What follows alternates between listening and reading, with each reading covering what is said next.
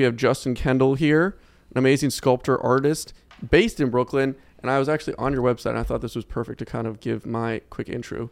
This says on your website, centuries spanning sculptural history accumulated in a Bushwick basement. Yeah. I was like, that's a pretty solid sentence to describe. But do you want to also introduce yourself and quick synopsis? Yeah. Well, I'm a sculptor, classically trained. I moved to Brooklyn in 2018, right at the end of the year, after graduating from the Florence Academy of Art. And I started out like most kids do, just like parents giving them like pencils, color pencils, things like that. But from very early on, I was doing more representational, not like in the sense of drawing cast, drawing people, but I really like to copy things. Yeah, I kind of lost a little bit of that like childlike imagination, and was really obsessed with like, this is what I'm looking at. I want it to look like that. So I would draw sports logos. It was in a hockey back then, so I'd draw like I copy hockey cards, whatever. I used to be down about it, but then because I was like, oh, there's like no imagination here. But my elementary school art teacher was like the greatest artist of all time, like copied reality in a way. So you were a naturalistic fanboy from a young age. I think so. Yeah. I did undergrad at VCU in Richmond, Virginia. It was real like contemporary kind of modern school, for lack of a better word. So it was just like 4 years of me failing basically to do the things that I wanted to do. Cause like when you're trying to do something more traditional in a setting like that, you always feel like you have to justify it. Totally. So it was like, instead of me just learning or teaching myself how to make a good portrait, make a good hand, whatever it was always trying to do that while juggling the weirdness that I thought I had to inject into it. And those weird, nebulous conceptual ideals that maybe those art schools, try to force out of you, squeeze out of you. And you're like, I'm just trying to do this the best I can, copy this hand. I thought it could never just be like a clay thing. Yeah. I was like, I need to make this out of foam, like pink and blue styrofoam. I need to make it weird. So there was like a few nuggets of interesting things from that work, but it really wasn't what I wanted to do. So luckily, I found Florence Academy of Art, and moved there. And that's where things blasted off. And I want to get into it because that's like let's run it back real quick.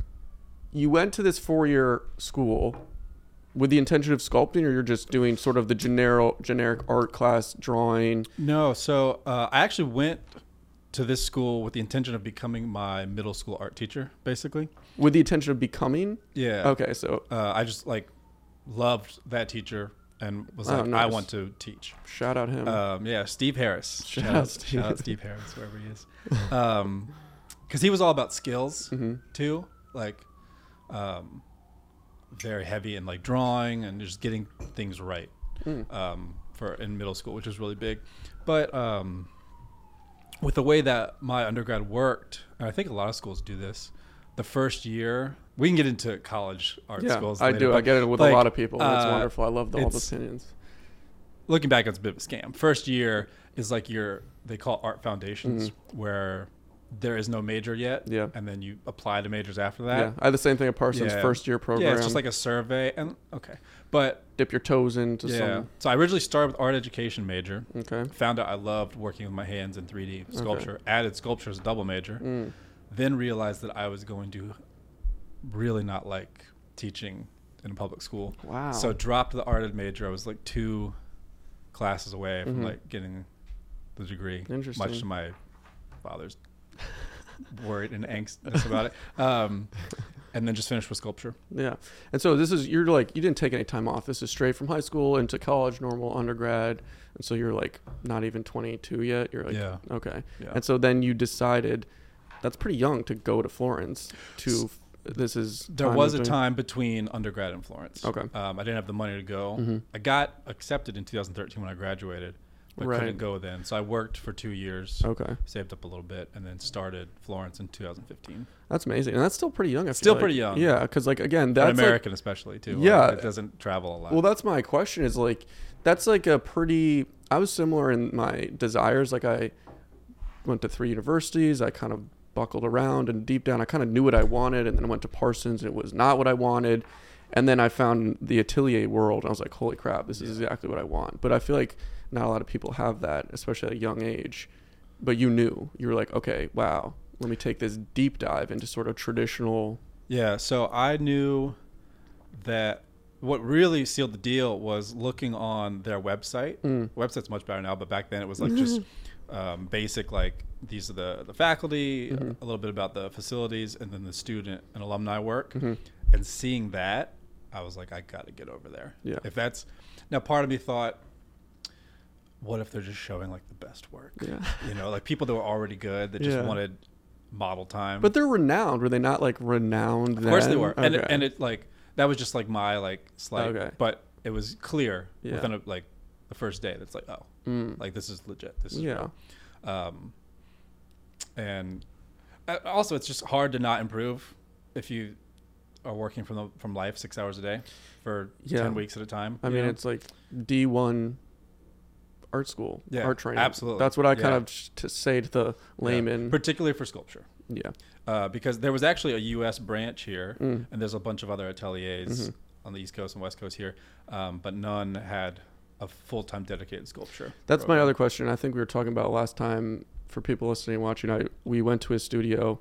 We're going to film a video, and I checked out, but we were talking, and that was one of my questions, because I feel like maybe in the United States also, not that I'm some expert on ateliers, but like painting is a little more accessible, you know, a bunch of painting programs, a bunch of painting schools, and I'm sure there is sculpture, but it seems to like to get to the level that you're at now, to get that training, it seems less accessible. Yeah, I think it's a couple things. It's perhaps the lack of people just able to do the job well, like competent and knowing how to sculpt and then get those ideas across to students, which is one of the great things, and all credit to my mentor, Rob Bodum. He was the one that founded the sculpture program at Florence Academy. Wow. So what's great is as he graduates more and more students, particularly American students, they come back here, and now it soon will be even more accessible. There is already some alumni teaching, Alicia Ponzi out in California, things like that. But with the accessibility too, it's an infrastructure thing. You need way more space. That's what I was gonna say. It's just a physical, because you could bottleneck. I mean, you can do some things, you know, like Art Students League. They have sculpture there. Yeah. But one of the ways they make it certainly affordable and accessible is that it's 20 people in a room with a model, and which is less than ideal. So for an atelier to really get, I think, a good sculpture facility, you need a lot of space for not a lot of people, and people don't like that idea. Yeah, I didn't even know that. Like, I'm like just a greenhorn here, so it's interesting because you could do that. I see no difference because I went to the Students League. Yeah, and there's 20 people crammed in for painting, and sometimes you're in the back with not the best angle, but it's almost the same as being up front. But you're saying for sculpting, you just need literal room. Yeah, so you just need to dance. You need to, like particularly with the way we're trained in Florence, the idea is almost everything about the sculpture is decided 10 feet away. It's all about standing back and looking at your sculpture and the model on equal terms, or as equal as you can. And yeah, the idea is that every piece of clay you put on that is an answer to a question that you've asked from observing from a distance. So you just need space for that. Just space. Wow, that's fascinating. That makes sense. And now, I mean, this is just full circle. I want to talk about the business because there's so many questions. So, like, you have a business now. Oh yeah, that's amazing. Thank you. Fountainhead Gypsoteca. Fountainhead Gypsoteca, yes. And it's so cool because it's literally, again, I remember talking before. I was like, wow, this is such a rational, cool idea that I don't know why more people are doing, and it's shocking that I'm sure there are, like you said, but making plaster replicas of super famous works for an extremely accessible price for students, for art schools, for just collectors, people interested in art history.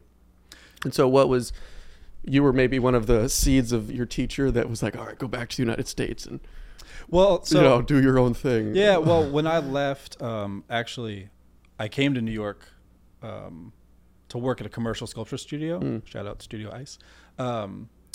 And that was originally what I came here for. But with COVID, once that went away, I had to find something else. And what was that? Sorry to. Oh, was yeah. that like That's you're a- assistant. You're sculpting what? So Generic they things? mainly do kind of two types of figures, right? They'll do they have the bronze monuments, founding fathers, historical figures. We did actually what was really cool. We did a 12 figure women's memorial for my hometown in Richmond. So there's that side where it's like clay sculpture goes to bronze, gets put outside. And there's a core team. Yeah, executing. There's that a lead whole thing. sculptor, some assistants. And then the other thing that they mainly do would be like these more fabricated figures that go to museums, right? It's a combination of life cast that gets sculpted into, that then gets painted, and then we hire a team of historical experts really that come in and dress the figures with like period clothing. Whoa. And then they go in museums. Wow. I was doing more of that. That's pretty cool. So it was a lot of fun. Learned a lot of just technical moves, efficiency things, cost cutting things that are really practical for any sculptor to know. Yeah. And correct me if I'm wrong, but it's hard out here to make a living as an artist. Yeah. I mean, that's so. This the was a thing. job. This was it was a great job. I was, a little bit of debt from Florence, right? So, and that is. The thing, so many artists, they leave undergrad and then their job, if they're lucky, is working for another artist, right? Yeah. If it's not like doing something else. Right. So. Or even like I know Florence is, a program, but it's like an elite program. And if you leave that elite program, you're going to be an elite artist with all these wonderful skills. And it still sucks. And it's just the world to see those people still struggle to make money after dedicating 3-4 years and becoming, really technically skilled, to then not be able to make money. Yeah. So that's why I'm very happy with the business. Yes. That I started. So let's get into it. Yeah. I mean, it kind of, I guess, technically started while I was in still Florence, because before I left, I went into the cast room and just picked a few that nobody were using. And just made my own molds real quick in like a day or two. But just because you wanted for just because I wanted for myself. Yeah. I was like, I wanted these just to hang up in my room or my studio or whatever. Do you remember which ones they were? I got it's a very famous female hand. Okay. I think it was originally from Life. It's just a female hand. Okay. I got the Drowned Girl. That's what I call it. There's this really long French name, and I really can't pronounce French words, so I'm not going to try. I know little to zero. But everybody, sculptures, almost everybody that moves in the atelier world will know this cast. It's and it's actually, I don't know if it still is now, but it was the face of the CPR dummy. It's a cool story. Wow. The story goes, there was this young French girl, I was guess having a rough time of it, and she threw herself into the Seine River in France, drowned herself. And when she washed up, the people that found her, they thought her face was so serene. This is the story. So serene and so beautiful. There's like this weird, like kind of enigmatic, like Mona Lisa sort of smile on her face.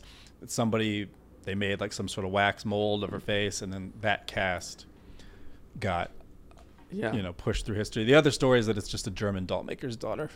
I've heard the first one. I like the first one better. Yeah. So I think I know which one is on, because you still replicate them, right? Yeah, or it's on the homepage. It's a staple. Yeah. Okay. Everybody loves that one. It's a great story. So the hand, her, and then a mask of Christ from Michelangelo's Pietà. And so you're just like, hey, I want these for me? Yeah, I just made molds, and then I thought maybe, as a side thing, I might like cast a few for friends or sell them on Instagram, something like that. But it wasn't until summer of 2020 where I thought, or kind of had to, because COVID, everything shut down. So I lost the other job indefinitely. But and I bought some other casts. Most of the casts that I get I source from Italy. There's just so many people with great collections there. Yeah. And that are very close to originals or early replicas. So they're just the best quality. Well, so that's like a huge sort of thing I want to talk about, because that's like the coolest part to me. It's almost like art dealing, like, white or whatever that's called, like high, it's not secretive, but you have like a connect, you have a source where you get really rare things that other people can't. Not that you're directly competing with the world, but it's fascinating.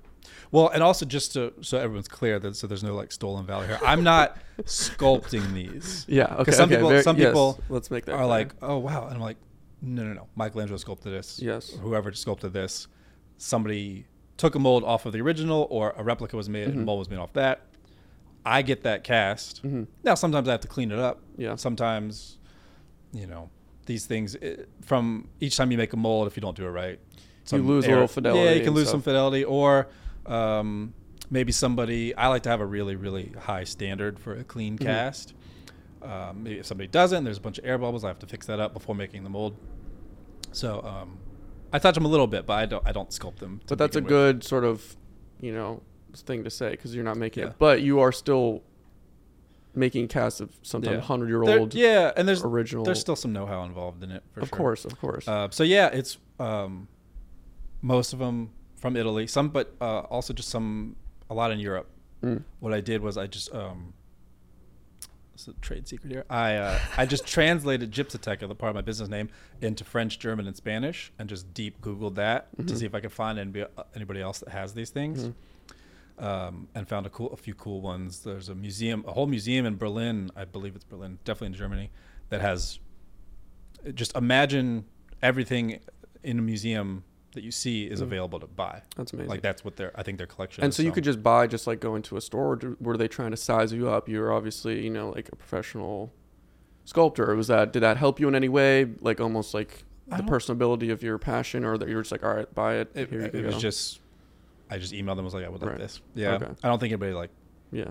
But did you say there's one guy in Italy that's like kind of your guy now that gets really amazing stuff? I mean, you have like some of Michelangelo's original things, right? And like some of the cool thing is this guy has a lot of full statues, like not just a mass, not just a fragment. Which is insane. It is insane. And one day I want to be able to have full statues, but until then I'm just left with getting these custom fragments made.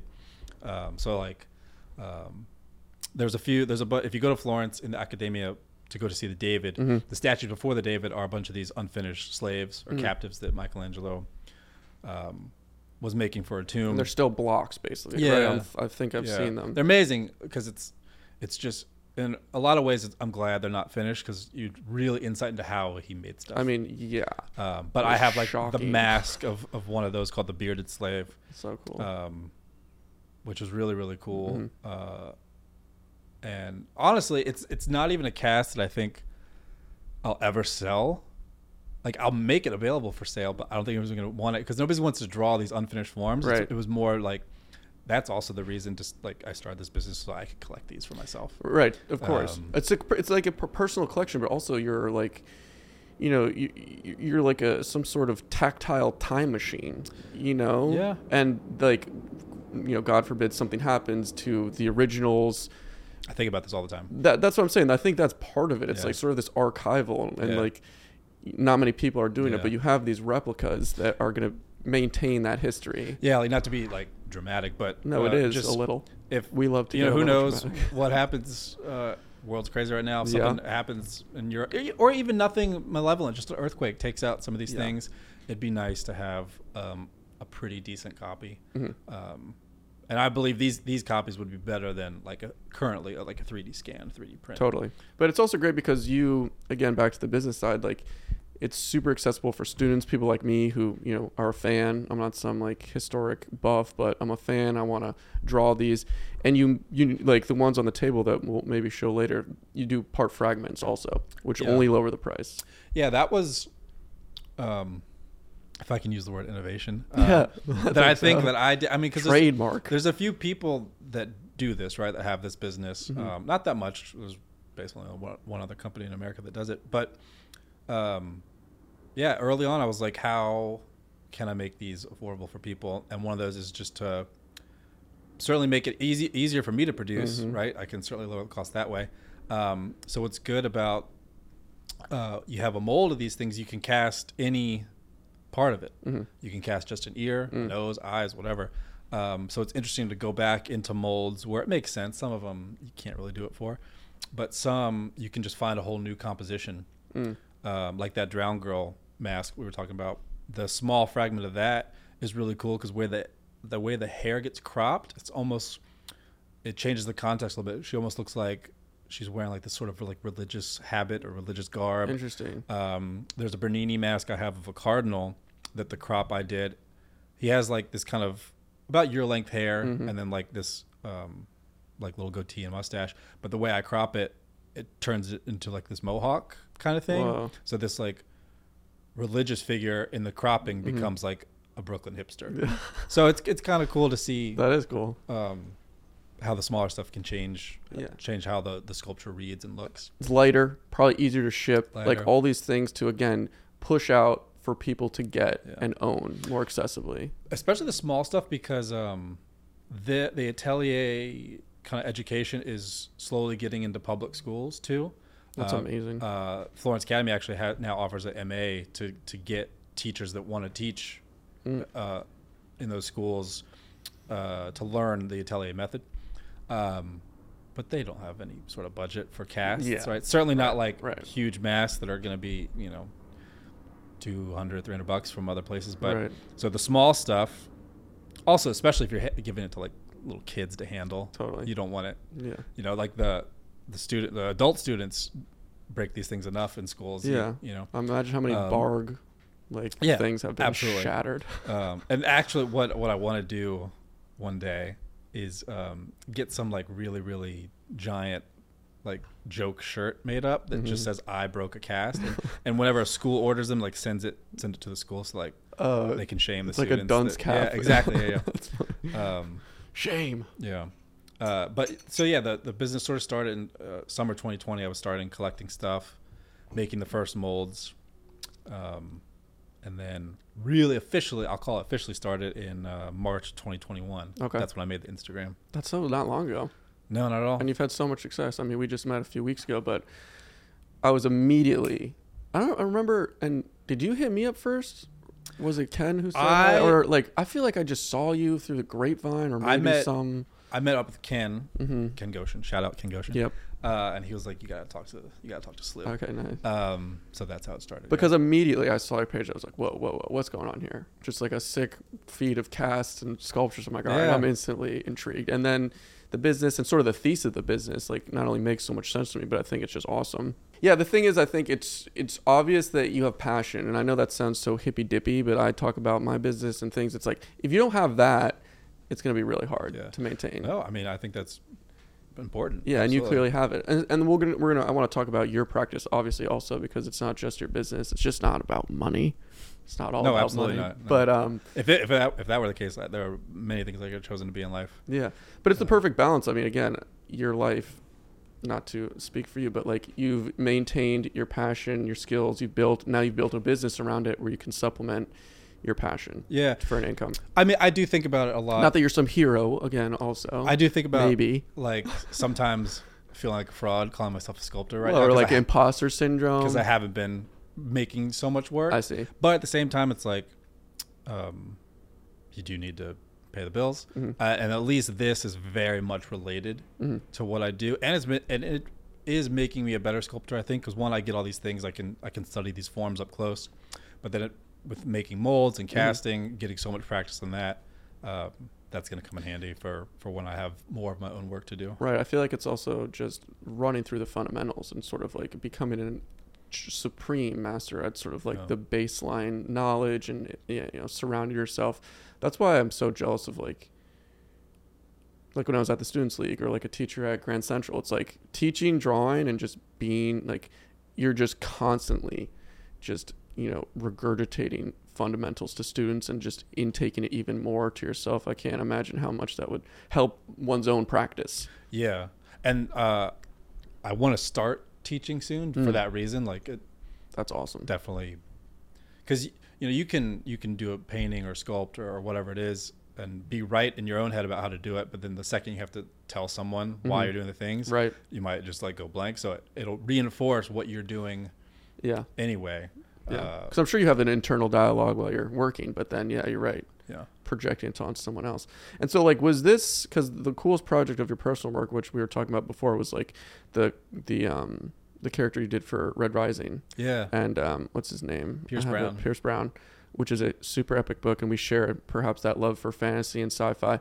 But how did that come about? I'll definitely hopefully show a picture during this so people can see. That came about when I moved to Florence. I decided everything was going to be about being at the academy. So I always liked reading, obviously, but and to this day, I've kind of lost the skill of reading a physical book. 'Cause every time I open a physical book, I just go, there's a million things I should be doing right now. What are you doing? So I switched to audiobooks and podcasts when I was there. And I was listening to Red Rising for the first time while working on a female torso, life size. In your second year there, you do a female and a male torso.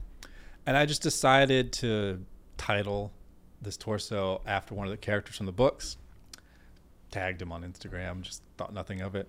Not only did he see it, but he liked it and like shared it on his page, and we just became like little Instagram buddies. That's amazing. And then, so that would have been 2016, and then summer of 2019, he just reached out and was like, "I want a sculpture." Wow.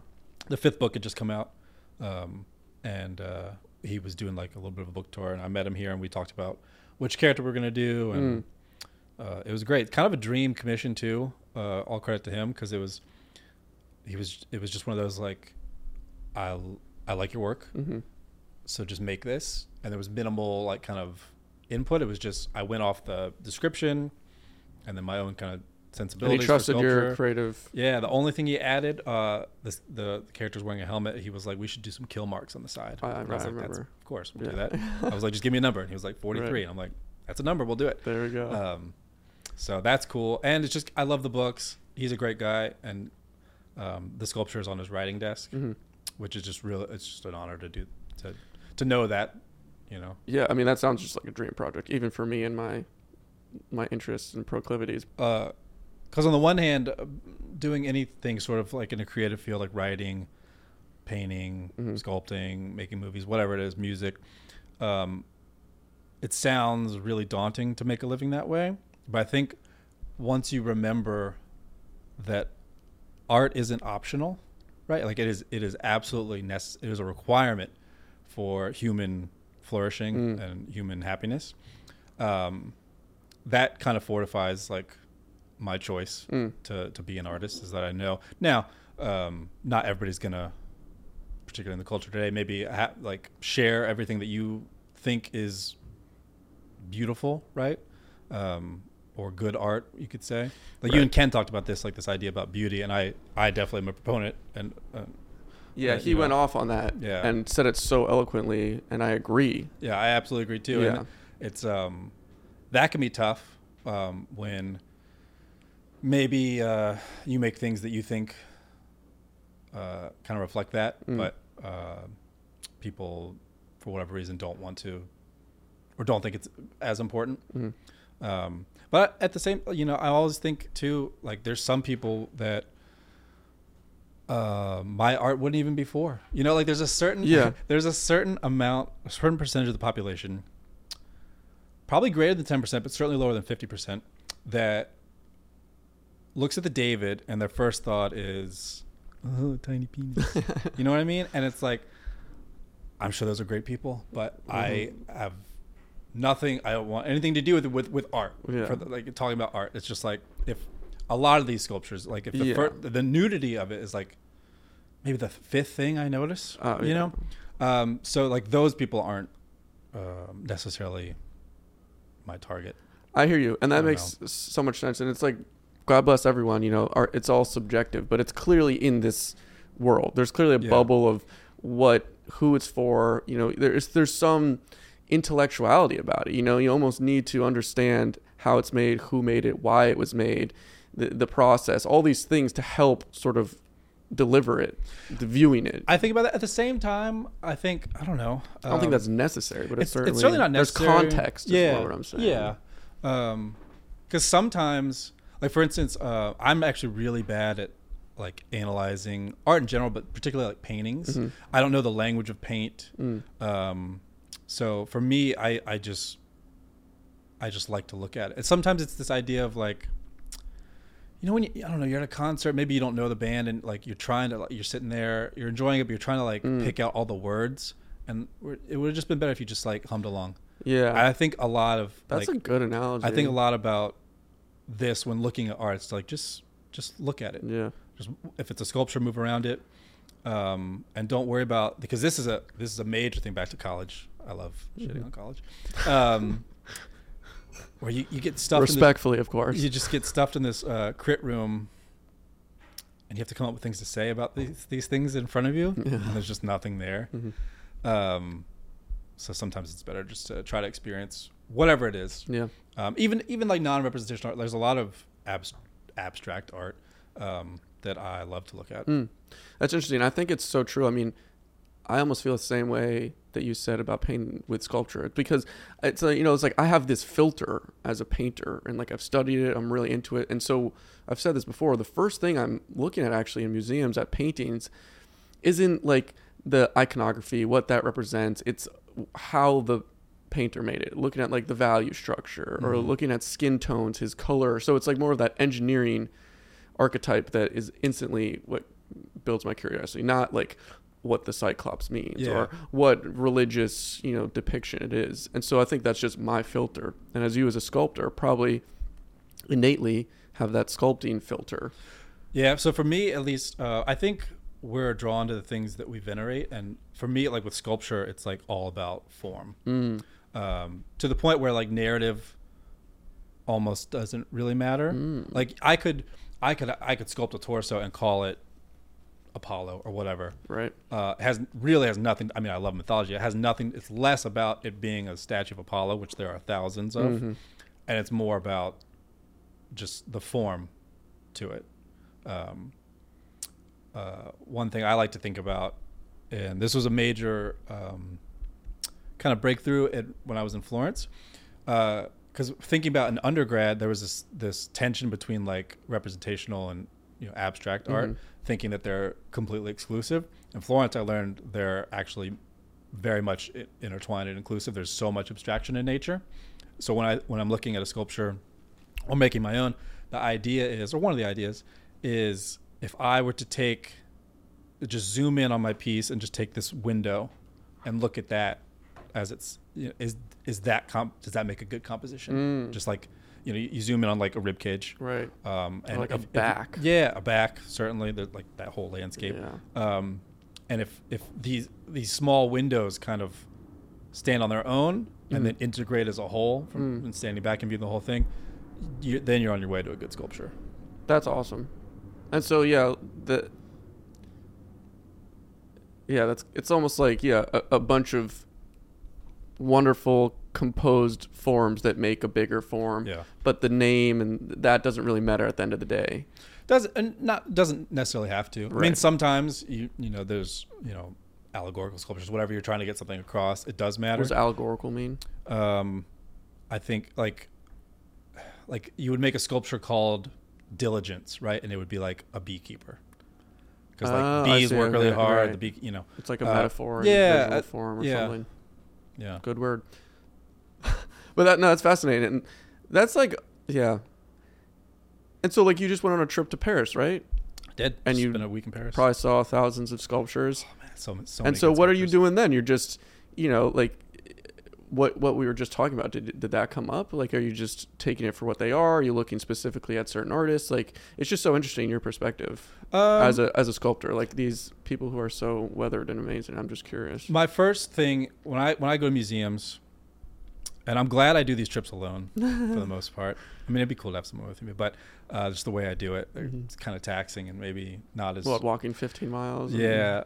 So I just walk around. And one thing I love to do is not know what's there. Ooh. Like in Rome, my first trip to Rome, I didn't really know what was in the Vatican. And I would just be walking and I was like, oh, Belvedere Torso. Oh, Laocoon. I didn't know they were there. Wow. So exploring that way in Paris too is great. But what I typically do is something will catch my eye, something about a sculpture. I'll go over, I'll walk around it a bunch. I'll take a bunch of photos of different angles and like croppings of it, just to store it in my head and just look at later. And I always look at it first before looking at who did it and the title or anything like that, because I want to get like that blank slate. Yeah, just that like first. That humming along first kind of view. I love that analogy, dude. And one I can recall off the top of my head. It's in the Petit Palais. It's called The First Funeral, and it's a sculptural group of Adam and Eve carrying the body of Abel. which I believe in that story. Multi-figure. Yeah. So he gets killed by his brother, but you don't need that title to know that sculpture is great when you look at it, just because the way it's composed, it's just so well designed. These two standing figures, and then their son is draped across the father's holding him. So then you have this vertical, and there's just like limbs everywhere. It's just there's so much variation, but it's still integrated well. My favorite quote is variation is better enjoyed under unity.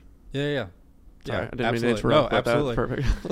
And so there's so much to love about it, just as a practitioner of sculpture and just like handling material. Also, it's in marble, it's in stone. So that's a whole other element. But then looking at it, the title is called The First Funeral, and then you start looking about it as a story. And what's interesting there, how the anatomy helps with the story, because from the side view you can tell the way he did it, the backs of the standing figures are going in completely opposite directions, because Adam is the one holding all of the weight. Like it looks like Eve is carrying like the front of her son, but he's taking all the weight, so his back is like arched back, and then she's leaning in, right, and just cradling his head, and is full of emotion, whereas he's more like almost like it hasn't hit him yet, he's just like hold it, you know? So there's like so much, and like that you can tell without the title, but if you know like that story, and then like the title just kind of helps it along. So but I always look at the form first, and then maybe go into narrative later, and then for my own work, the same thing, because not everybody's going to know the story.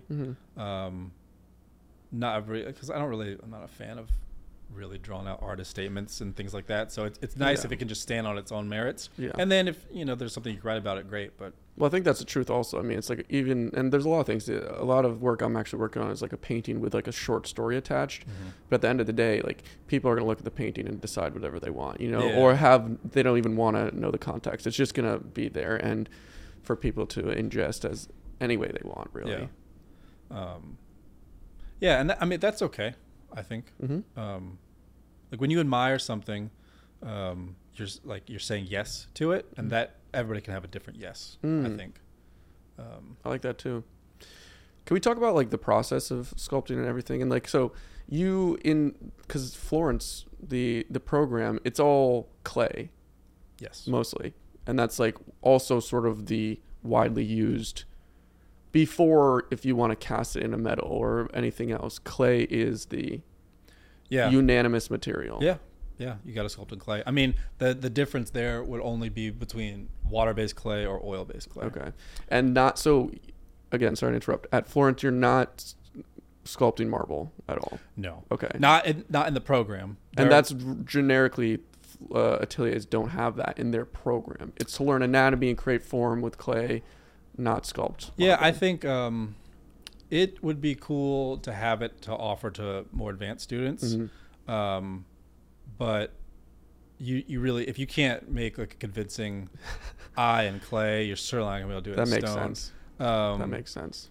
So I just wanted to get that clear. Yeah, there's no marble in the program. I'm trying to think if I know it. I mean, there's usually in Italy, what you do is you just go to the marble.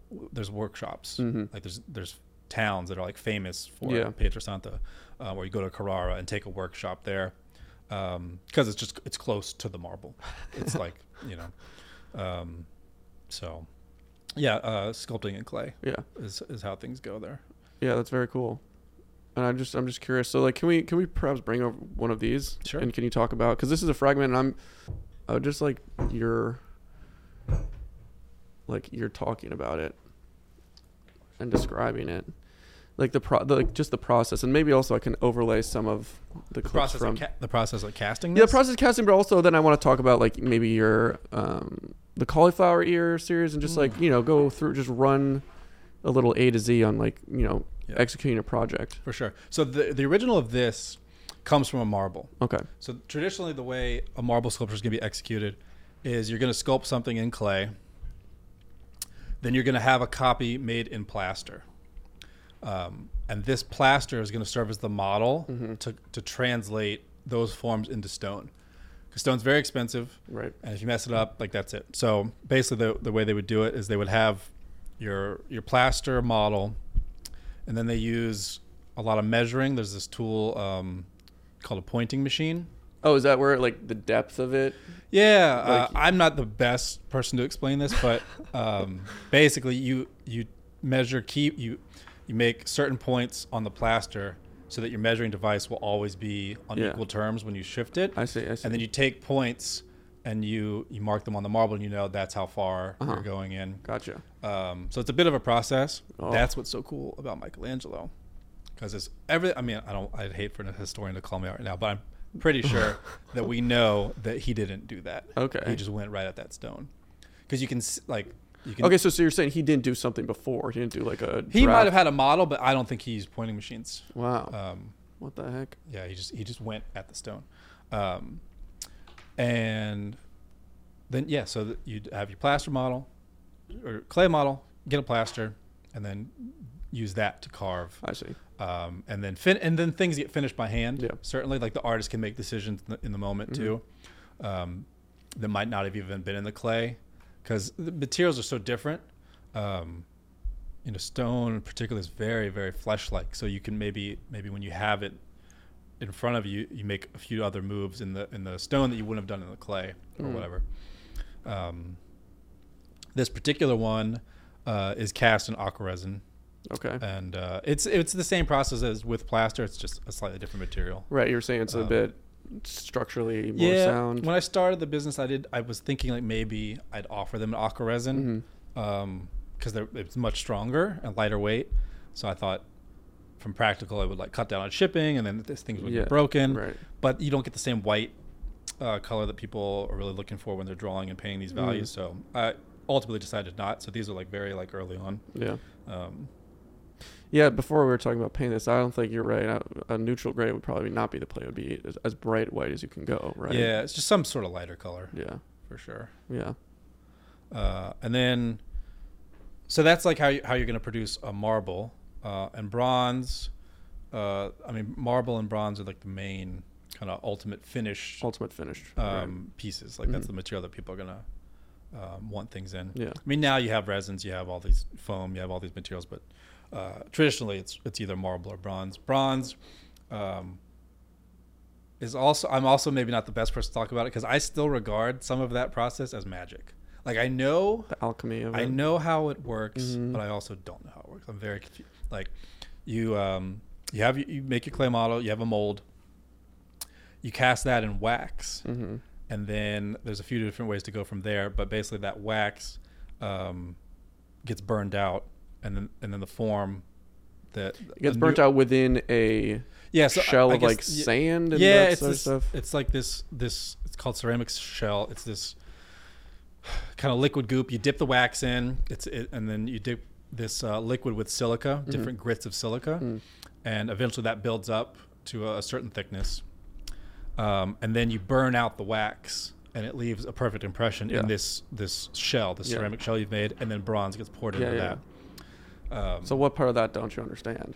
Well, there's how awesome it works. There's just some part, like I remember doing it in college. We would do these foam castings where you bury foam in sand, like a spray foam, or like one of your torsos. It was more of like the blue and pink like styrofoam you use. That type of foam. And you'd bury it in the sand, and then when you pour the bronze in, just instantly the bronze replaces the space where the foam was. So I don't know. There's just some parts to it that. Well, it is magic. It is amazing. I mean, seeing the photos of your the Red Rising sculpture. I mean, it's just. I want that. Like, it's the coolest shit ever. I mean, it's also big. Yeah. Like, it's pretty big. That's one thing I probably need to get better at, is sculpting smaller, because people can't really invest the money or certainly have the space to just have a life-size figure or whatever. You love it. You love going big. I don't know. I just like that scale, or if not bigger. Do you have a reason why? Perhaps? Part of it is just there's a certain scale that becomes too big, and then you start to generalize things just by definition, but or by necessity. But at some point, making things a little bit bigger, you can really go in and explore the forms. Like that, my series of the pugilist ears, these 3 times life-size cauliflower ears. if I were to make them just the size of an ear, it's also just really tedious getting in that small, and it can be frustrating. Yeah. So just expanding a little bit gives you more room to maneuver. Because you can always, especially now, like sculpt a life-size figure, then scan it, and then produce it at a smaller scale if you wanted to. But I do want to get better at making smaller stuff because it just changes the feel of it too. Like when you set out to sculpt something small, and compared to a life size, it becomes more like a jewel, maybe, than like just this big, this big thing. But the life size too. There's certain things too that's just a little bit easier. You know, like when you're not sculpting tiny little details. Totally. When it's life size, you can just measure if you need to right off the model. Yeah. And I don't know. There's an ambition to it. Like when I was in Paris, seeing Rodin's work, not necessarily his forms, although he has like some great components to his sculpture, but just like the scale and the ambition of it. I'm like, I need to go make I need to make like a six individual figure like sculpture, not a 6-figure sculpture, but that's insane. Just make things big. Well, because that's what I'm thinking off the top is like when you go see sculptures everywhere, whether it's like some bronzing in New York or the old masters in Italy or in Europe, they are usually like 7 or 8 feet. Yeah. Right. Like they're life like size or above. Idealized above. And so you're consuming sculpture at that scale. So seeing things, less or, half scale, it's like you don't really see it often. And so they're not out in public. Right. It's more museums. Like or personal work or whatever people want to do. But that's what I'm just thinking of, like the precedent was almost set that it's like, okay, we're going 1-to-1 or we're going bigger. Yeah. But it makes sense because it's like literally the most epic thing. There is a room though in Paris at the Louvre that it's just full of these amazing half-life, and half-life size is another scale that most people in school are familiar with. That's like what you're going to sculpt. Yeah. Okay. But this room, it just has maybe about 20, 25 just beautiful half-life size sculptures. And what it was a chance for basically sculptors to flex and just show what they could do. These were all reception pieces to get into the academy. Okay, so nice. Every single one is just a showcase of the artist being able to render the nude form, drapery, movement, get the anatomy right, and the natural environment, and sometimes animals and objects and things like that. So just every single one is just like, that's amazing. In one sense, it's a masterpiece, but it's also it's hard to explain almost, but they're almost forgetful in some way because they don't have that, because they were just like these pieces just to get into the school, right? It's basically a student work in a way. It doesn't go beyond that strictly academic kind of thing. I think I know what you're saying. You know what I mean? Yeah. Because there's all kinds of work that I've made, and I think people have made in school that you're super proud of, but it's like that. It was done in a different setting. Yeah. Maybe your teacher had a little bit of a hand in it, things like that. Interesting. It's not you yet, but it's still a marvel to look at those pieces and think about that scale too, just half-life size scale. I mean, it's got to be bigger than that, 36 right? inches. That's half? Well, I guess. If you're 6 feet, 72 inches, right? Around that. Yeah, I mean, that math checks out, but so you went like this. I was like, that doesn't seem yeah, about more like that. Yeah, that's so cool. So so speaking of all this, awesome, like, do you have, I know you're working on a few things right now. You had like another character? I don't know if this is a secret or something. No, it's certainly not a secret. Another character you're working on that's pretty big. Yeah. Like his back looked like Bane. Yeah, it's a big just torso. It's from so the thing about the Red Rising sculpture is so many of the fans wanted copies, which made me feel good, but it was just like a one-off for Pierce. Yeah. And then I have like a proof, like artist proof for me.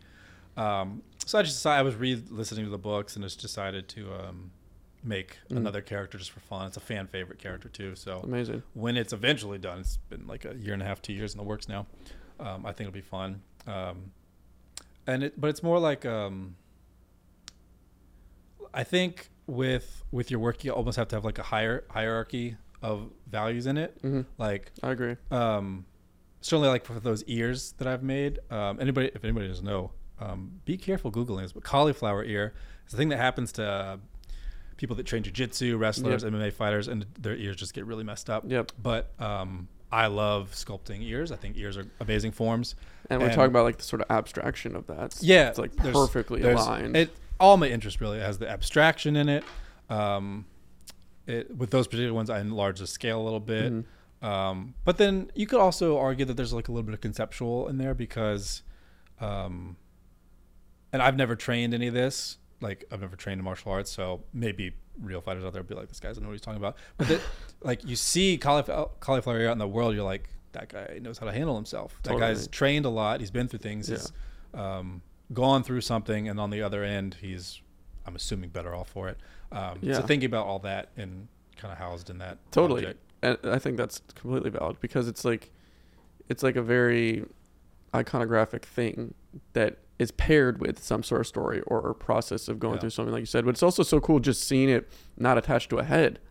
Yeah. You know, it's just like this ear, and you know what it is immediately. Yeah. But it's not attached to, because like This Is My Life portraiture, you know, you two, eyes, nose, mouth. You know, this Mr. Potato Head, different sizes, different placements, but this is one thing I learned too. I really liked about the kind of atelier sort of curriculum sometimes is you often will sculpt sort of fragments, right? Because you don't want to take an early student, just give them a model and tell them to do a full life-size figure. Yeah. Like it'll just be insane. They'll be sculpting circles. They won't learn a lot. So when you break things down to fragments, you get this really interesting thing that happens where like you're doing a torso, right? So, you know, even though like we talked about like with narrative, you can certainly do it with the title, but you lose a lot when there's no portrait or even when there's no hands. Like hands and portraits are so expressive. Yeah. So it's kind of a challenge to really make something have like a narrative quality without all that information. Totally. And that's when it comes to knowing your anatomy, designing a sculpture well, and then just making that form really interesting and unpredictable. So that's I kind of like that aspect of like zooming in on the human body and like just picking like the ear or a part of the torso. Also, sort of by necessity for me too, is I haven't been able to in my current studio really hire models down. It's like in a basement, so I don't want to like hire models to come into this creepy basement. It's weird. So and you desire that. That's what you're saying. A space to have models. Yeah. Because you want models. I mean, I think every artist, we share that in our practice. Like I'm going to expand the kind of off the ears. Like those will be part of like this kind of show I'm planning, but I want to incorporate like find some local MMA guy to pose for like a few torso sculptures, things like that. Oh, cool. Yeah. Because I get if it's not people's not their bag to watch MMA, but if you can get past like the crazy brutality of it all, you see the body do some incredible things. Totally. I'm generally that way. Like, it's gonna sound really flowery and like poetic, but like seriously, like sometimes somebody like reaching up to hold onto the bar on the subway, like just remembering how kinetic the human body is and how it all works really well. We don't even give it a second thought. But then seeing that done in situations like really, really extreme. Yeah, combat sport. Yeah. Because a lot of it, I think, so much about making art and sculpture is problem solving. And that's kind of what I regard MMA as. It's high level problem solving with dire physical consequences. So that's perfect kind of ground for exploring human, like figurative art. I think that's well said. I think I completely agree. I mean, jiu-jitsu is a total language, you know, physically. That's so funny. And I don't think that's too like hippy dippy or poetic, but it's like you as an artist, you have that again, like that filtered lens of like, you know, just seeing someone grab the thing on the subway. It's like, oh, could strike a nerve. I see that all the time. I'm looking at like my mom talking to her and like some lights bouncing off her face. I'm like, oh shit, like I'm not even listening to you talk right now. I'm just looking at the glint on your nose or something like that. Yeah. And then the other thing too, like shout out my mom. Shout out love to his mom. Is you know, you're making art and you're looking at art that hopefully the goal is to reflect back into the world your values.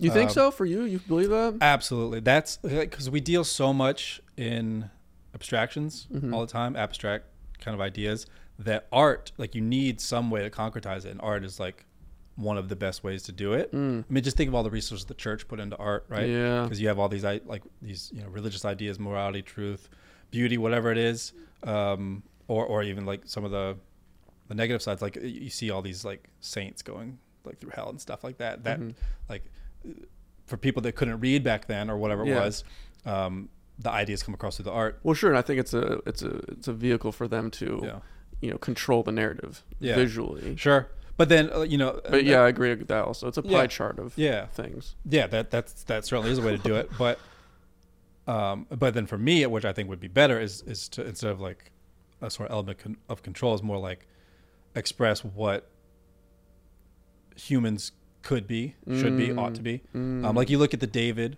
not any, but a lot of the different Davids, right? Like Michelangelo's David, certainly.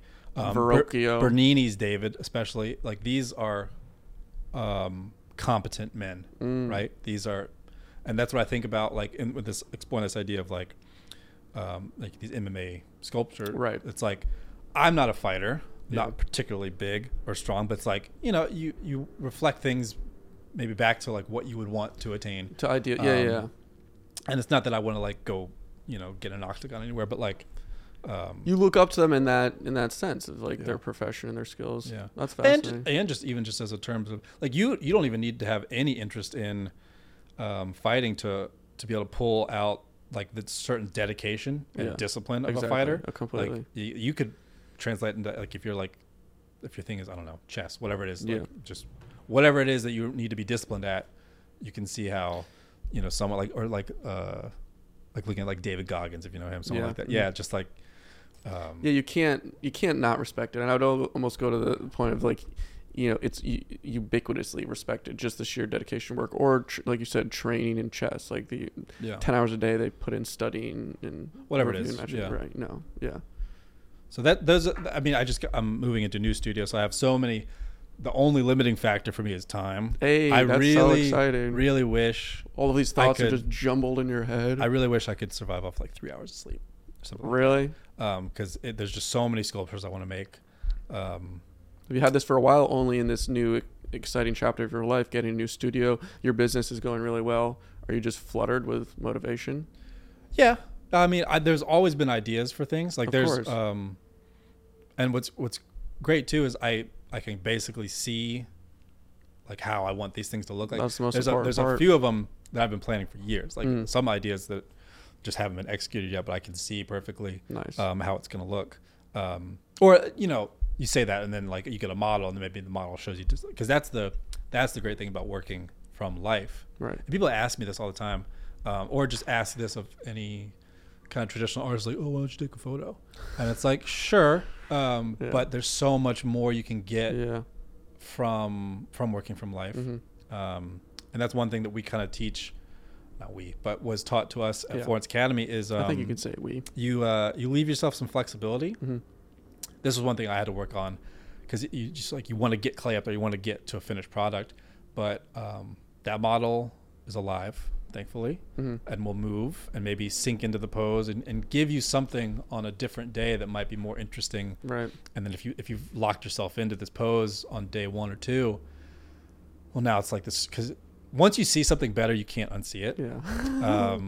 Ain't that the truth? Yeah. And you can evade that all you want, but if so it's best to like leave yourself flexibility. So even though I have all these projects in mind, like it'll be different once I have someone in front of me. But I think that's like an important step, and obviously you're like a pretty masterful artist and craftsman, so you have it. But I think that's like the biggest thing that hinders people, and or that people it separates artists, like the never running out of ideas. You almost don't have enough room for ideas. And like you said, visualizing, like that's sort of like the definition of like a visionary.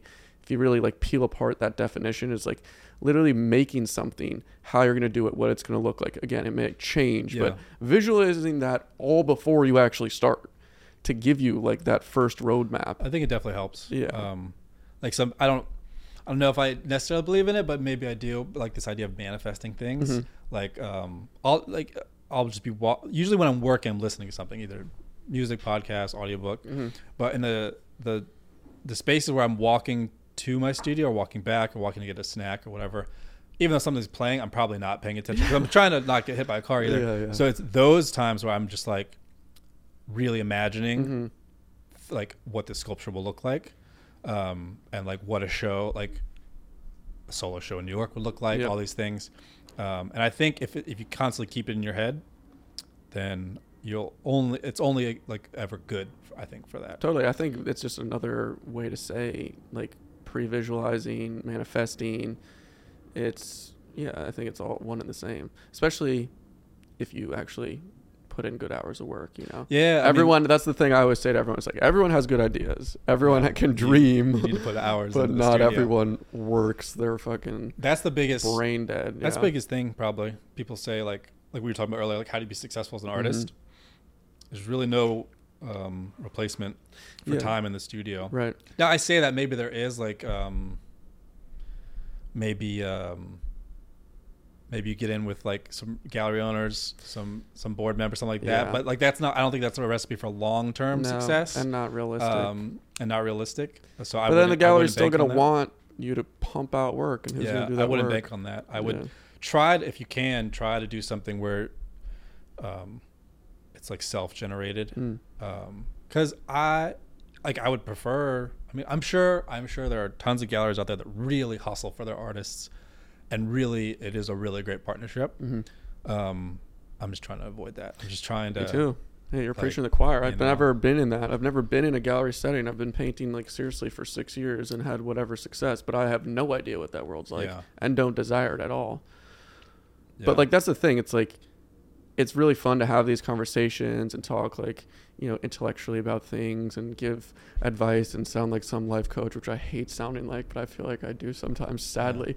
But at the end of the day, it's like, we're working, like, you're leaving, I'm working. These paintings don't paint themselves. And, thinking about like the gallery thing, because like everybody has like a different idea of what they want their work to look like too, or how their work is represented. Like, I know sculptors that they reach a certain point now, they only ever cast and sell in bronze.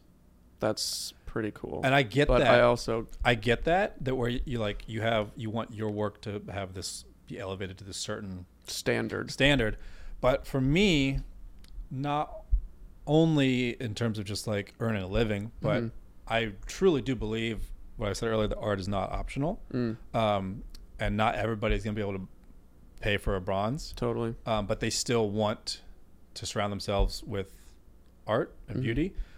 So one reason I've never wanted to go with the gallery either is that I want to be able to have, like, sure, an edition of 10 or 12 or whatever the number is, a bronze is for somebody that wants that material or has the money for something like that. But also even like an open edition, unnumbered, cast as many as the mold can handle in a plaster or a resin for people that are on a budget or just, want this, but only want to spend a certain amount of money.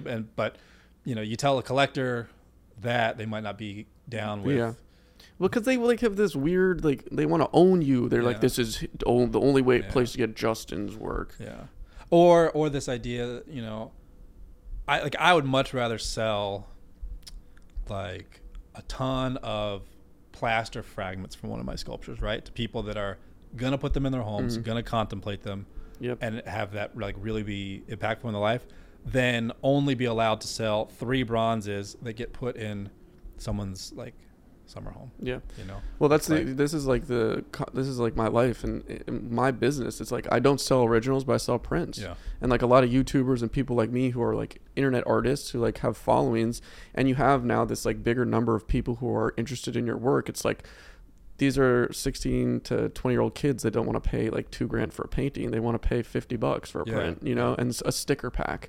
And that's just, they are supporting you. They're interested in your work, and they're getting a product. And I think it's genius. And also for you, just ranting right now, like, I think that shows people, especially the people who are following you, that you're more sort of like in that realm of authenticity, and you're doing things because you love it. And like, there's, side stories and pie charts of different, agendas of why you make work, but that you could also do the 1-of-1 bronze, like that thing with Pierce.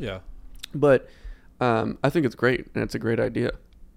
And it separates you. Like, it's like, that's like the real artist. And again, I'm sorry if I'm beating this like a dead horse, but like, that is why social media is so great, is because it's like, you don't need this, overarching evil warlord gallery, kind of telling you what to do. Of course, I'm sure if a big gallery wanted to represent you, that would be awesome. I think you just need to have a conversation with them and see how it is, because somewhat exclusivity to your work, which that could be cool. Sure. You know, but if it doesn't work for you, Yeah. the thing I like about the print idea too is like, if we're gonna go with the idea that people need art, like remember it doesn't have to cost you like so many. You could, like with the way printers are, you can get a really really high quality print of your favorite painting or whatever it is. $20. Oh, the for framing sure. is going to be the thing that, Yeah. you know, you can surround yourself with art on a budget for sure. I mean, totally. Etsy, you could buy a poster of yeah. like, you know, Lot and his daughters at the Met. That's like fucking 20 feet or whatever. Not that big, but yeah, you get that for $20. And this is, again, I'm so interested in 3D printing actually. And maybe that's like blasphemous to you, the world. But let me just run this by you, see what you think. This is off the rip. Like, your next the next Red Rising character, it's super big. Maybe you'll do another one of one bronze cast. Maybe you could auction that off. Maybe you make a plaster, but it's still big, right? What if you then you had someone LiDAR scan that, and then you can make 5-inch, 10-inch 3D printed versions of that, sell them for $30. Yeah. Would you ever be interested in something like that? Because to me, that could be lucrative. Yeah, I think about this, and I know a lot of friends of mine are doing this, where they sculpt in their life size, and then they will have the clay scanned, and then they can produce editions at a smaller scale. I kind of go back and forth on it, and sometimes I feel like there's like contradictions in my ideas about it, but overall, I think I'd be, as if like anybody needs my justification. No, but, well, this is your podcast, I would be we want the opinion. More inclined if I or whoever, you sculpted it first, and then it gets reduced that way. But isn't that what's happening, or no? Well, it is, but a lot of the time it's like artists have no hand. Like in that example, the artist clearly had a hand in it. A lot of the times they just farmed it, like a Jeff Koons type of thing, or whatever, or whoever, where they have no hand in it. It's been 3D. It's been farmed out to some fabricator to be 3D modeled and then printed. And you know, I don't know. I think you could definitely use it. Any technology, I'm like, it's not good or bad. It's just how you use it.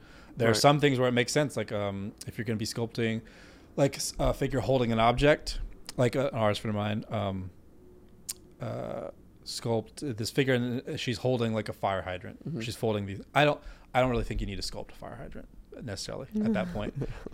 So that was, I'm pretty sure, a 3D printed element. Okay. For my own work, it just depends. I'll have to think on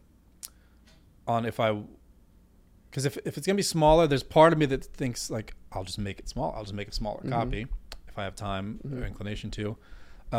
If I could get like a really high fidelity scan and print so that it looks very like as good as it can to what I sculpted, maybe I'd be open to it.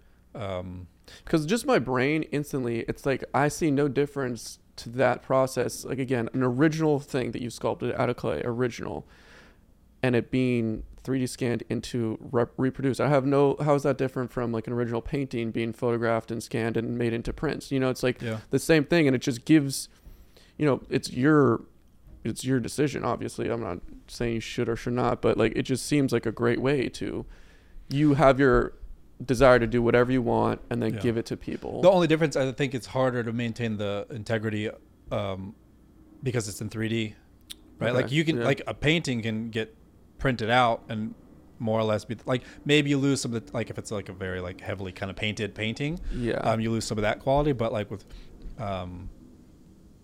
and I don't really explore 3D printed world. Also, maybe for all I know, like they're doing it now where you don't see the print lines. So you're saying the quality, you just really want to control that. Yeah. You know, I have some really crazy 3D prints I just bought. You want me to show you? Yeah. So we can talk about them. Because I've seen really good quality ones before. And this is a company I just hit up because I want to do the same thing where I want to like light them super interestingly. Yeah. And then paint and draw them just as reference. You know, these aren't, you could see some of the lines, but these are pretty sick, I think. You know? We're going to get the artist professional opinion. Yeah, these are certainly higher quality than I've seen. And that was like $25 typically per. Yeah. And I don't know how long they take to print. I'm guessing a few hours, maybe a lot more. Maybe it's like an 8-hour print. Yeah. I'd certainly be open to something like that. Because again, I'm just saying, like, just again, this is, please tell me to shut up. But like, your Red Rising, there's so many fans. Like the nerd culture, again, just from a business standpoint, you can't sleep on those nerds. I'm assuming there's, possibly thousands of people that would want a really nice character. Again, with the story of a professional artist sculpting, it's not just some 3D guy on Blender, which is like a program doing it. Like that story is way cooler and unique. Yeah. And then you could maintain like the super traditional aspect, and then I don't know, that's just my brain. Yeah, and I think about this too is like I also those are more like we're talking about like having like this hierarchy of things, right? Yes. Because there's so much more work that I want to make. So at a certain point, like I just won't be doing like character stuff. That was more just like a fun kind of side thing. Yep. But yeah, I think about that all the time. Like because you want like eventually your work to be like really, really integrated. And that's what I'm trying to do with that torso. Actually, I'm trying to make it so that that piece will kind of stand alone on its own as a thing. Like if you know the title, like if you know the character name or the books, you'll know it. But it could just be like this jacked dude. It could just be like this torso kind of classically inspired sculpture. That's certainly no hate to anybody doing like special effects, whatever. Like that is a whole awesome type of sculpting. It's just not what I want to do. Yeah. That's interesting. But I want to ask about like the new studio also, because that's like really exciting and just epic, and maintain your business, but you think you're going to do some more personal work and like, and that's like the main goal. Yeah. The main goal is just to make more work. Like I'm always thinking, that, I think he was 21, 22, Michelangelo, when he sculpted the Pietà. That gets in my head a lot. Now, granted, obviously, like different times, like there was no distractions or whatever back then. But I'm always thinking, like, man, it is ultimately a short life we have, and so many sculptures I want to make. What's that line from Willy Wonka? So much time and so little to do. Yeah, strike that, reverse it. So little time and so much to do. So yeah, the new studio is the goal is to make more work, more personal work there. Also, because it's set up for it. It's a little bit bigger. Actually has light and tall ceilings. It's more professional, so I don't have to be bashful about asking a model to come into like a creepy dark basement to pose. This place looks a little more legit. So that's so exciting, dude. Yeah, and I think mostly going to try to do life size in there. Maybe start like at a smaller scale. Work things out compositionally that way, but do 3/4 or full life size. Wow. We'll see though, because you do 2 of those and now you have no room, so it just depends. That's crazy. Yeah. And like, do you give yourself time deadlines? I know like things happen. You also have a business to run, and that's a lot of work. But like, in sculpture, are there like generic time? Like for I don't know how to ask if you know what I'm saying. I think, like a year. You were saying you've been working on this one thing a year, but maybe it's very off. Well, it's been in existence for over that long. I still haven't been working on it for a year. It's probably only like 2 months, a month of that in the actual clay modeling time. I don't like to give myself deadlines. I really like my most successful in a way sculpture to date. Is my final project I did Prometheus? in Florence, the Rebellious Prometheus. So crazy. I want to see it in person so bad. Where is it? Parts of it are in my studio. It exists in like a bunch of different forms. Maybe you showed me. I remember. Yeah. But wait. So what do you mean? Like you took it apart when it was done? So no, when that sculpture was finished, I made a mold, and then my friend Thor Larson, shout out Thor, is a sculptor in Florence, and he let me store the mold at his studio while I moved back to New York and figured things out. And then the mold was going to be too expensive to ship back here. Plus, there's also in that piece, even though I'm very, very proud of it, there's a few like caveats. There's a few like student hand things, unresolved things. No one would ever know. That I'm gonna fix and maybe resculpt it. Just like with that, there was like 10 weeks or whatever the project. So I didn't finish hands the way I should have. Right. 10 weeks is not that long, I'm assuming, for something that big and detailed. Well, and that was my fault. That project was supposed to be just a seated male torso, and I decided to do the whole figure. Yeah, the whole figure. I mean, he's kind of like cross-legged sitting down, something like that. I was looking up before. So then I had my friend Octavio cast the fragments like in resin, and those were shipped to me. I put those together, and that's kind of what's in the studio. I see. But I typically, if I could sculpt that to that level fast, I would do it. Currently, I'm a little bit slower. Part of that is frustrating because it's like I could just make more work if I was quicker. Right. But part of it I really enjoy because when you give yourself that time, you give yourself time to talk yourself out of bad ideas, or just let different ideas come and go. I think that could go both ways, though. Yeah, you fester on idea too much when maybe you certainly. In school it's like you move on from a project when you really can't get anything more out of it, right? When there's nothing more useful to learn. And I think part of that is when you're professional making work, it's like knowing when it's done and knowing when you've gotten everything you can out of it and you learn from it, and then you can apply those principles or something completely new in the next project. So typically, I would, if I'm going to do let's say I'll just do a life-size figure and I'm sculpting regularly, like at least 3 to 4 sessions a week, ideally that's done in like 3 months. Yeah. Wow. And that might sound crazy long to some people I know. Like some sculptors I know are very fast. I don't know if it sounds long or not. But for me, I like that kind of pace. But so time, you need time. Need so much time. That's so crazy. The whole Michelangelo thing at 21. Yeah. I mean, that's kind of scary. I almost don't believe that. Is that fair to say? Like, it's ridiculous. It sounds insane. Yeah. But also, yeah, different time, different mastery. That's actually something I've written down. I have a question about. Like, do you think people are like? Is there any innovations within the sculpture world that it's happening? Like that there people are pushing the boundaries. And I only say that because I know, again, that argument of like looking back into history at the masters and the amazing things they made. And I'm sure there's huge, large scale projects going on now. Maybe like the biggest bronze pour ever. I don't know how big that would be, but like, is there anything going on like that you know, where people, your friends, are like open-ended question? Well, because it just seems like back then, Michelangelo, all those things, like that was the kind of peak. And a lot of people say that about painting. Like, there's not as many.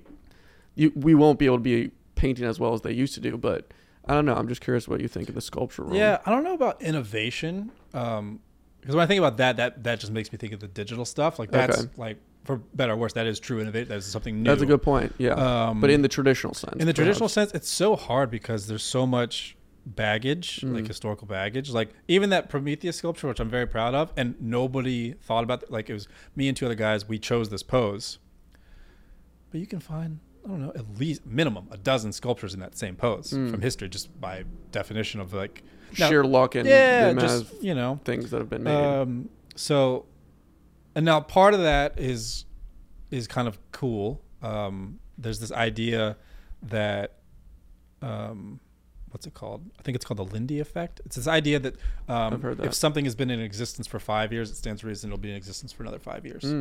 So it's like great inspiration to see that the David has stood for however many years, 500 years.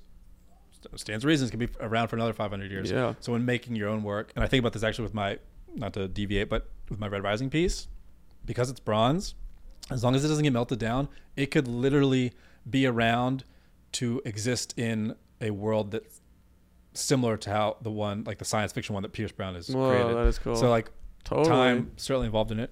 Back to the innovation in it, because so many sculptors are pulling from the past too. Yeah, that's another thing. Like honestly doing it, they're not like it's not some sort of fraud. They're not trying to pull one over on you. It's just like if you're inspired by Michelangelo, that's going to show up in your work. Innovation, it's hard. Or just like who's doing it. Like, I don't want to sound so dumb and simple. Like the biggest or the best. There are cool people projects who are going just on. pushing the boundaries. There are cool projects going on right now. There's a World War I memorial being made just across the river in New Jersey, that I believe will be the longest, if not if not the longest, close to the longest relief sculpture sort of relief. It's like really, really high relief, but also some figures in the round. Whoa. Made in the U.S. I think it's about 60 feet long. Jeez. Sabin Howard is making this big. I think there's at least 16 figures. I'm not sure. It's probably even bigger than what I'm describing it as. But so there's certainly ambitious projects in the works. I wonder. Yeah, it's just. I wonder what could be done. So much of it is in the culture too. Like who wants sculpture right now? Yeah. Like it's been divorced from architecture, which makes sense to me. Like I don't think I would not say that sculpture needs to be on the side of buildings now, as it is in like a cathedral or something like that. It doesn't make sense. Yeah. The buildings we're making now, I think sculpture plays an important role, maybe on the interior, but I don't. So that's fascinating. Because before that's why sculptures were made. For the most part, they were paired to adorn tombs, to adorn structure, cemetery, whatever it is. So we don't have that now, or we have much less of it. So now it's like,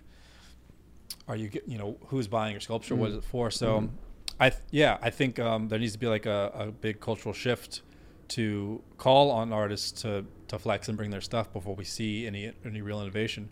Because I think like how you and Ken were talking, like there's a serious lack of pursuit of beauty here.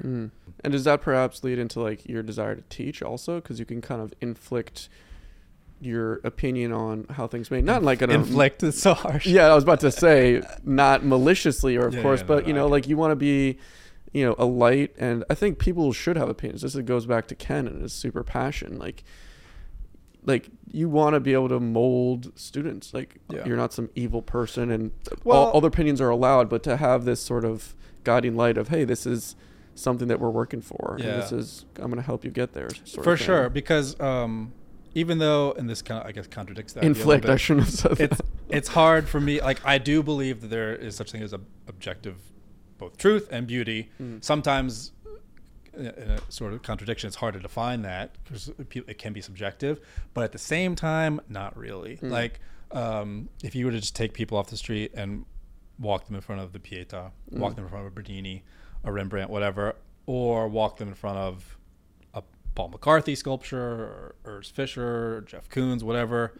Yeah. Everybody knows the Winged Victory is, so people pass in front of the Winged Victory and they just like stop, right? Like people know there's a fundamental difference between these two things. Yeah. And that's in all forms of art, like Beethoven versus, WAP, right? Like one of those. You can like both. You can have that hierarchy, absolutely. And even, I mean, in my own work, those ears are not strictly speaking beautiful, right? But like, there's precedent in that. Like you look at Rembrandt, like painting like a meat carcass, right? Like so there's for things you want to explore, there's a huge hierarchy of values that you can have for what you want to. But for teaching, go back to teaching, absolutely. Like trying to pass that knowledge on while sharpening your own skills and kind of always challenging your own beliefs too. If you're trying to, teach that to a student, and then maybe they have ideas that some sort of discourse. Yeah. So absolutely, I can't wait to start that. But part of I take that role really seriously. So part of me, great power comes great responsibility. Yeah, exactly. And how I was kind of joking about how like sometimes I think I'm like a fraud sculptor right now because I'm doing so much with the business. I almost want to go study, do like a 2-week tune-up workshop with my mentor or somebody. Just get back into that mindset of almost less about certainly making, but also just listening to the way the concepts are gotten across before I can start teaching it. But what about taking a class at like the Grand Central Atelier? Yeah, like for sure. Don't you know some of the instructors I there do. also? The girl, what's her name again? Heather Personette. Heather, yeah. Shout out Heather. They are. I don't know if they've announced it on their website, but it's official. Like there's a sculpture program there now, which is not epic. It's not just workshops. It's a full-time sculpture thing. So certainly model time is what I definitely need to get back to be able to teach. At least to the figure. I could teach, like if anybody wanted to come to the studio and learn how to sculpt from the cast, I'm pretty confident doing that now for beginners. But for working with a model, I'd want to do it a few more times before jumping into it. Because that's so important just to do a good job there. Because one, I don't want to like I don't want to see bad sculpture in the world, right? So I don't want to have a hand in that. Yeah. If somebody leaves my studio not being able to, have like their center line on the back and the front of the torso line up, like that's on me. I guess you're right. If their and if then their you're pelvis gonna feel guilty. their pelvis doesn't sit right, Yeah. that's on me. So Did you see that sculpture of Ronaldo? I don't know if you I like. did see that. And like that would be a funny That's a thing to react to, like a viral video as like a traditional professional sculptor. Yeah. But the world that was a bummer. I don't know what happened I there. feel like I could have done better, yeah. and I've like never sculpted. I don't know what happened Maybe there. not. Yeah. And that guy's like, I don't know if you saw the video. It was like dying. The guy like it was like the most 2 years of extreme depression. Like everyone like death threats. It's like whoa. That's a but bummer. it was pretty bad. Well, yeah, I mean, and that's one thing too when making not so I'm not talking about that sculpture because that was, I'm sorry, objectively a bad sculpture. But I think when thinking unanimously. about work you make and then putting it out there for public consumption, you really ultimately, like, even if you have a patron, whoever, the work needs to be for you. Like you need to, because people are going to come at it from different ways, and it almost doesn't matter. Like I can count on one hand the amount of people whose advice or criticism, solicited or otherwise, I would accept. Most people, I don't care what they say about the good work. or bad. Good or bad, it doesn't matter. Like good, say the thank same you. thing. Bad, that's great. Yeah. I don't, because Well, for a lot you're- of reasons. For one, yeah. it's that person that, isn't focusing on the same things that I am. They're just looking at, Greek penises and be like, oh, why is this? Yeah. So I don't care anymore what they have to say. Others, it's just like, because with art criticism, I think it's valid when it's coming from someone that has a vested interest in your career and your work. So like a teacher, right? Like, because criticism is rough in ateliers. Yeah, you gotta have thick skin. Rough, but it's universally coming from a place of, I want you to be better. But outside of that, beyond that, in the world, it's almost all useless. Like, and in fact, the reverse would be even like better. Like I know I would be doing something well if I get like panned by like Jerry Saltz, right? Like if that happened, I'd be like, I just made a very good sculpture. If he's shitting on it, you know what I mean? Right. Like, so there's a certain amount of input, obviously, maybe your Yeah. patron has, but even then, like, ideally, your patron's coming to you because they see your work and they see something in it, and they're like, just do that, make the work that you know how to make, and it's gonna be fine. Yeah, that says something. And I'm a fan, and maybe we talked about this before. Like, I like artists, obviously, for their work. That's probably the majority percentage. But I also like sort of like the person behind that. And like, it maybe affects the work, after I know someone and then they start making things. And I don't think that's necessarily important. That's just for me, because like for you, like, would you, if you were, like if you were unanimous, would the work be the same for all the people looking at it? Or like I'm sure a lot of people don't know you, but even for me, like I just always wonder, like people's opinion of my work, if I didn't like vlog and be a social media whore, would their opinion on the work be the same? Or is it they know me in the background, my personality is sort of injected in the viewing experience? Yeah. It's just an interesting conversation. Yeah. And sometimes, I mean, it also depends on like the amount of time that's passed. Cause like, like Caravaggio literally murdered a guy. You know what I mean? Well, So a lot of them, like, diddled kids, like Sure, Picasso was a yeah. scumbag, Yeah, all absolutely. these things. Yeah, I think Great art should be great art. yes, that absolutely. You should strive to be authentic and honest. If that means having parts of yourself that, even though to be true or good, that some other people wouldn't like, it's like, I mean, you could fake that and try to get more accolades, but then it's like, and then these are more talked about in that book too. Like one of the characters, that's all he does. It's this idea of being a second-hander, right? Of really doing things for other people and not yourself, like for the benefit of like other, like you make the work, like the sculpture that you make or the painting you make, whatever. its sole purpose is to be like shown on Instagram for people Right. to just like that thing. Yeah. Rather than it have anything to say about you or what you believe. You definitely want to avoid that. Even though that, it comes with a cost of maybe not being immediately successful, right? Because you can figure out lots of ways to certainly make money. Like just look at like anybody that had a bead on R.I.P. Betty White. Just make a Betty White sculpture, and have it. Betty White fan art, and get a bunch of views. No offense to people doing this, but like anybody that kind of was like, "Oh, the queen died. Let me make this portrait of a queen." That's people's whole business. Okay, sure. There's probably really good reasons to do that. Yeah.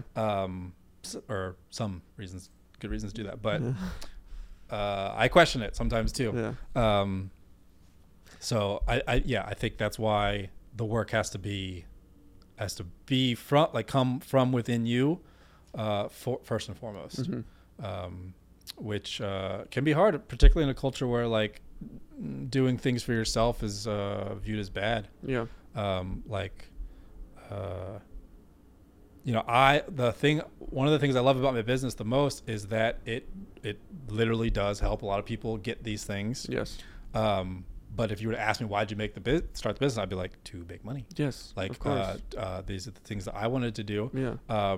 And it's frustrating when like something is bad when you're the beneficiary of value, and it's only good when others are. Yeah. When it's like the exact opposite in reality. Totally.